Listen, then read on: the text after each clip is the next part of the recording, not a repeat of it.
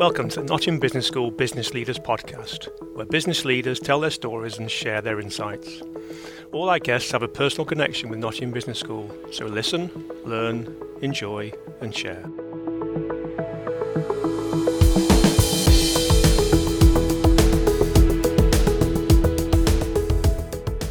Welcome to another episode of the Nottingham Business School Business Leaders Podcast with me, Mike Sassy.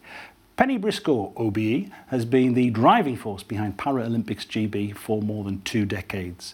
As Director of Sport at the British Paralympics Association, she's played a pivotal role in shaping the team's remarkable achievements and ensuring athletes with disabilities have the opportunity to excel on the world stage. Under her leadership, the ParalympicsGB team has been hugely successful at both Tokyo 2020 and Rio 2016, where it ended up second in the overall medals table.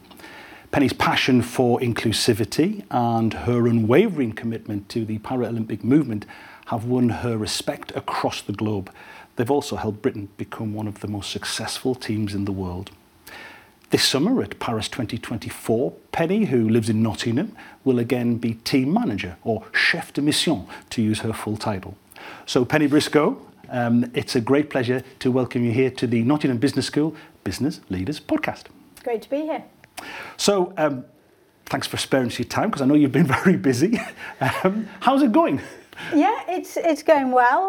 We're sort of just about 7 months to go to the opening ceremony of the Paris 2024 Paralympics, and there's some strange phenomena that as the clock ticks into that first moment of the Games year, everything seems to change. It's been busy, but then it seems to get even busier. So I've been back at my desk a month, and it's just been full on. I had one trip to Paris last week.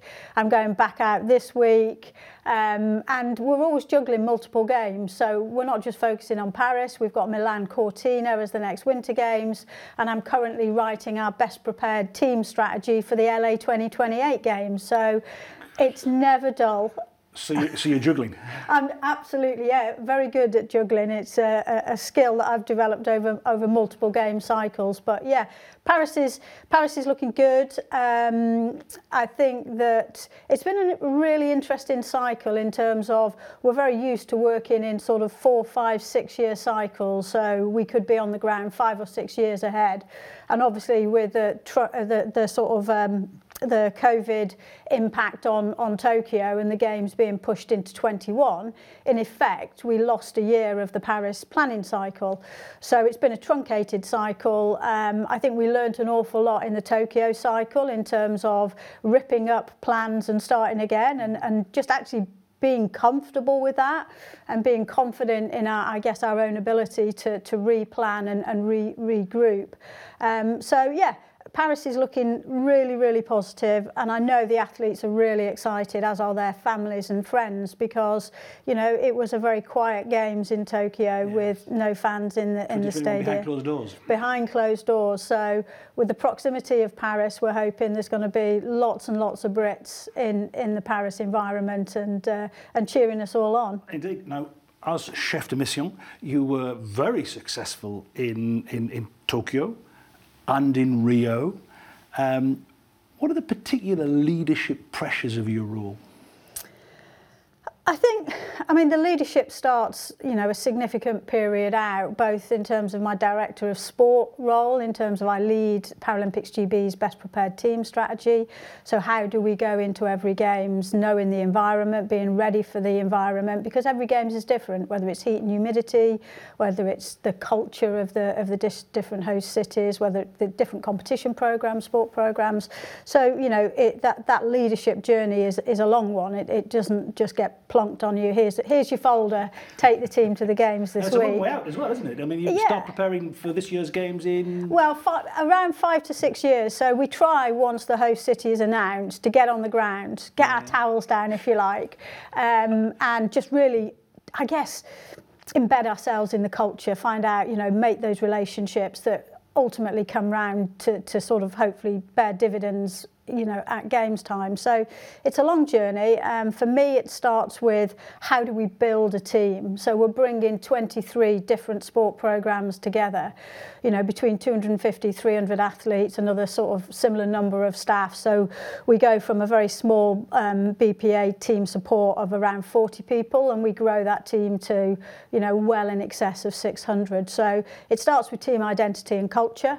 What are our standards? What are our expectations? How do we want to turn up as a Paralympics GB? So how do you lay that down over a period of 4 or 5 years, 250, 300 people, I think you were talking about there? How do you set down what you want? I think that obviously part of being a leader is your vision. And I think I have a very clear vision in terms of how I think, Paralympics GB should turn up to the Games. And, we're a world-leading nation on the field of play, but I also expect us to be a world-leading nation off the field of play. So it's everything that we do in terms of, I guess, our standards of behaviour, how we engage with the different stakeholders, how we compete, how we deliver our individual roles as staff members. We did a brilliant piece of work going into Tokyo with our Athletes Commission called Winning Behaviours. So rather than having a code of conduct, I wanted to flip that on its head, rather than what we won't do or what you can't do as a team member, what we will do. So, what we want to see, what we want to hear, what we want to feel, and what we commit to. Because that's interesting, because there were a lot of worries, complaints, a bit of griping from teams around the world at previous games, and I noticed that, and you made a big point of not getting involved in that. I've always trying to get I kept seeing British Paralympians in front of the camera, always accentuating the positive, always saying, well, yes, whether it was accommodation or it was facilities or whatever, that was all part of it. Absolutely. I mean, I think you're referring to, obviously, Rio and Tokyo were different games, but the challenge with Rio was the city going bankrupt? Were the Paralympics even going to happen? Was the village and venues going to be ready? And I think in terms of my leadership in Rio, there was a deliberate move for me to be on the ground early to try and quell some of the disquiet and feed positive messaging back into the team in the UK.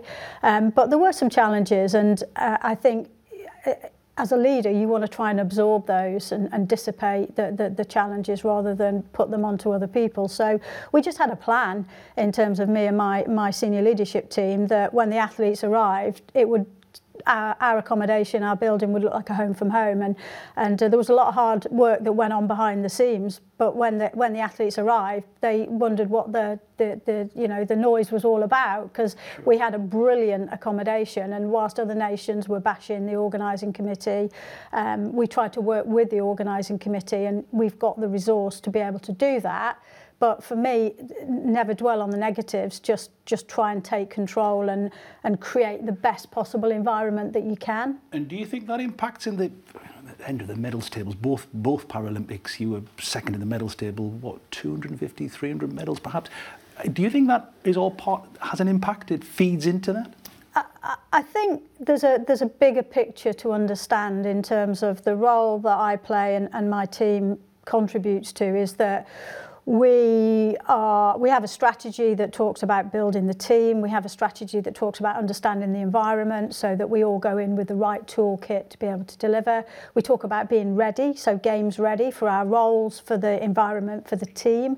And we have a very unique role in terms of leading and creating the environment. So all of that hard work, 5-6 years, whatever it might be, we create the environments where 23 different sport teams can thrive. So we talk about thriving in the team environment. So that's very much, the work that we do.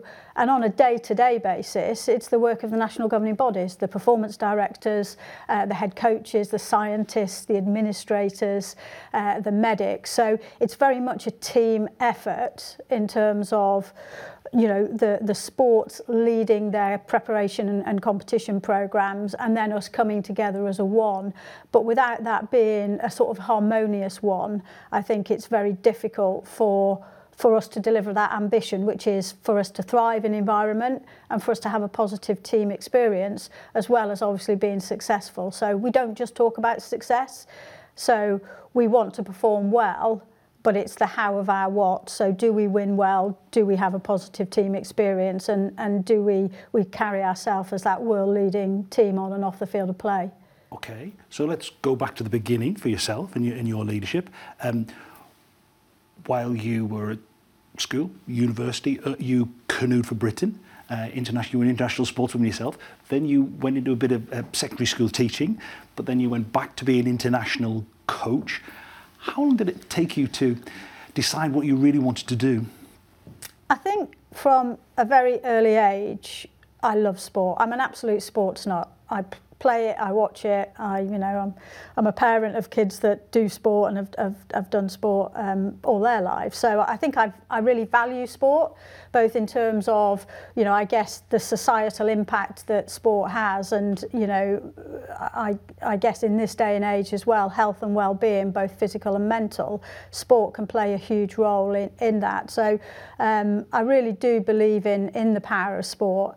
Back in the day, when I was a sort of a mid-teenager, there weren't too many options. I wanted to do something to do with sport, but you really had sort of to be a PE teacher or maybe a physio. I definitely wasn't sort of intelligent enough to be a medic or anything like that. But did you know that how do I put this without being crude?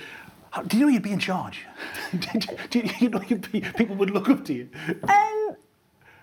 I've got some old pictures, probably from when I was 9, 10, 11, and I was the team captain at netball, right, and I'm there in the middle of the picture with a ball. Right. And maybe, that was, I guess, the start of something that wasn't necessarily planned, but clearly I enjoyed being a leader. Maybe I was a little bit bossy, and I've certainly had to evolve in terms of my thinking, and I'm not always right, but yeah, so I went down the teaching route because I'd done some coaching alongside my paddling, and I obviously did a PGC at Loughborough. I did my teaching practice at West Bridgeford School. Had a brilliant time there, and that transition into a sort of a teaching role was quite easy. But I think that I didn't achieve what I wanted to do as an athlete. I never made the Olympics as an athlete. I competed for GB, but I didn't make that, that was the pinnacle. So you're driven by a bit of unfinished business then? Yeah, absolutely. And in 1996, a short-term contract came up at British Canoeing, and I'd been doing some coaching with the under 18s, under 23s, done some work at our home World Championships in 1995 with the team, and I got that role, and it was a huge leap of faith, and I think it wasn't something I'd done as an athlete, so I never committed to training full-time as an athlete. And you get into that lifestyle of, you get your first job, you buy a car, there always seems to be commitments, and I never sort of was able to reel back from that. So you're training early, you're training late, it's not optimal. And I guess I sort of had regrets in terms of how I went about my sort of career as an athlete. But you're taking a chance going from a very clear, potentially permanent job, clear teaching pathway, to taking a chance on a temporary contract. Yeah, I loved my sport. It was all about an opportunity to be a coach, a professional coach in my sport. A leader. And I guess a step on the ladder of leadership, and it was an incredible year. We spent so many days away in America training and getting ready for Atlanta, and I knew that sort of I wanted to try and stay in sport rather than in education if I could. And there was a sort of an interim period of uncertainty where, was my contract going to be extended, and it wasn't for a little while, but then lottery funding came in and British Canoeing was successful. We got onto that sort of lottery funding award system, and then I had a permanent contract, and sort of the rest is history, really. So you were appointed director of the British Paralympic Association in the early 2000s. You were at the top of your profession. There weren't many women in administrative roles within sport, able-bodied or Paralympic. How was that? Yeah, I mean, you're right, Mike. I think that even when I was in canoeing and coaching, there were so few females. You know, I think I was one of the few globally to be working on the sort of the circuit, if you like. You found a few more physios, going back to you teach or you're a physio. And then when I came across to ParalympicsGB in 2001, I had a manager post and my director left. And I was kind of in the driving seat, really. But I do think it's sometimes to do with timing, that at that point in Paralympic sport, there wasn't the profile, and there were great athletes, there were great people, committed, passionate people, but there were 2 full-time roles in all of our sports at that time, one in athletics, technical director, one in swimming, in parasport, yeah, and they were both males. Okay. So for me to sort of secure that directorship was, I think, significant. But I think it was also a reflection on the movement, the Paralympic movement. It's a very welcoming movement. It's very inclusive by definition. It's different culturally. It's different structurally to the Olympic and professional sport structures. But that's a role which you have shaped, haven't you? Because you've done it for 20 years. You've explained how it was in early days it was out on its own, but now you've built it into what it is. Yeah, I think I just felt, I suppose, a different set of emotions. When I first arrived, I just assumed that Paralympic, Olympic were sort of parallel universes. But what I hadn't necessarily picked up is that the Olympic history was probably 100 years longer than the Paralympic history. And therefore it was far more developmental. And those first few months as a manager, it was like, crikey, this is a bit sport development and I'm not sure that's my skill set. And I did have some worries that I wasn't going to be able to sort of have an impact, and it was a case of, well, I can either moan and groan or roll my sleeves up, step inside into that sort of uncertain environment and try and make a difference. And I guess I've been striving to ensure parity in terms of the level of support for para-athletes, the sort of the expertise to be able to ensure that the programmes and the support and the funding are equitable to those on the Olympic programmes. So, and an important part of that success has been your role as chef de mission at the 2 Paralympics. What difference did you bring in that role? I think from my perspective, it's been very much about creating environments where both athletes and staff can thrive, never underestimating the hard work that goes into that journey, and wanting to ensure that we as ParalympicsGB actually create those environments where people can thrive and they can have a positive team experience, and I guess having that vision and wanting to pull out all the stops, so whether you're an athlete or a staff team member, you can deliver your personal bests, you can achieve and deliver against your dreams, and that is a hugely powerful driving force. You must love it. I know that sounds like I don't mean to be trite, but your leadership is based on being a great team manager. You've talked and written about being a people person, about taking on a role that you love. You've done it you've done the overall Paralympics for 20 years, but as team manager at the last 2 Olympics, very, very successful. Is that an important part of it? The fact that you love it so much that you live and breathe it? I love sport and I love the games, whether it's the 2 Olympic Games that I did as senior national coach in Atlanta and Sydney, and then however, I think it's 11 Paralympic Games, summer and winter. And just a sort of little anecdote, I was in Vancouver in 2010 and it was just set-up period, the athletes weren't in yet. And I stopped, I was walking around the village and I realised I was kind of bouncing. And I think it just sort of struck home how much I really enjoyed the games environment and building, for that moment where, we create those incredible environments that are, whether it be the pre-games prep or the games time environments themselves that, really hopefully add value to athlete preparation and performance. So every Games is different. You know, I've had the opportunity to travel to North America and Europe and Asia. I love sort of being in different countries and sort of pitting your wits with the different cultures. So how do you, I guess, navigate to ensure that the outcomes that you're looking for are best for the team? So that can be challenging with different cultures, and that is in itself is brilliant. And every team is different. You know, I don't know how many athletes I've had the honour of leading and working for, but it's probably, you know, at least 1,000 yes. In terms of, there's about 50% turnover of athletes and staff every Games.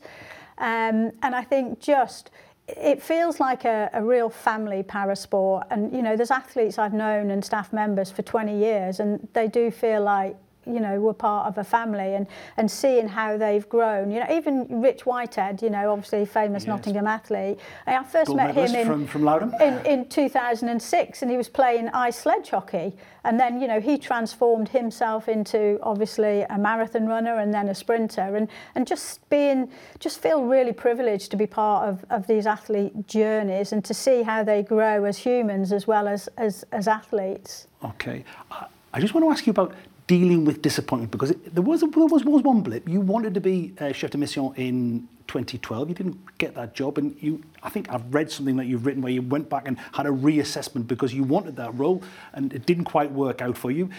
You dealt with that, came back even stronger. Subsequent Olympics. I know that leaders often struggle to deal with change and disappointment. How did you do that? Yeah, so the context there is that we got a new CEO in 2011. The previous CEO had been chef de mission, so had sort of combined a sort of business role with a team role. And our chief exec in 2011 decided that's not my skill set. I want to focus on the business. Great communicator, wanted to do both sort of national, international relations. So I thought I'd put forward a really strong case in terms of his options. If it wasn't going to be him, who it might be. And ultimately he made a decision that didn't go in my favour, and I was just absolutely gutted.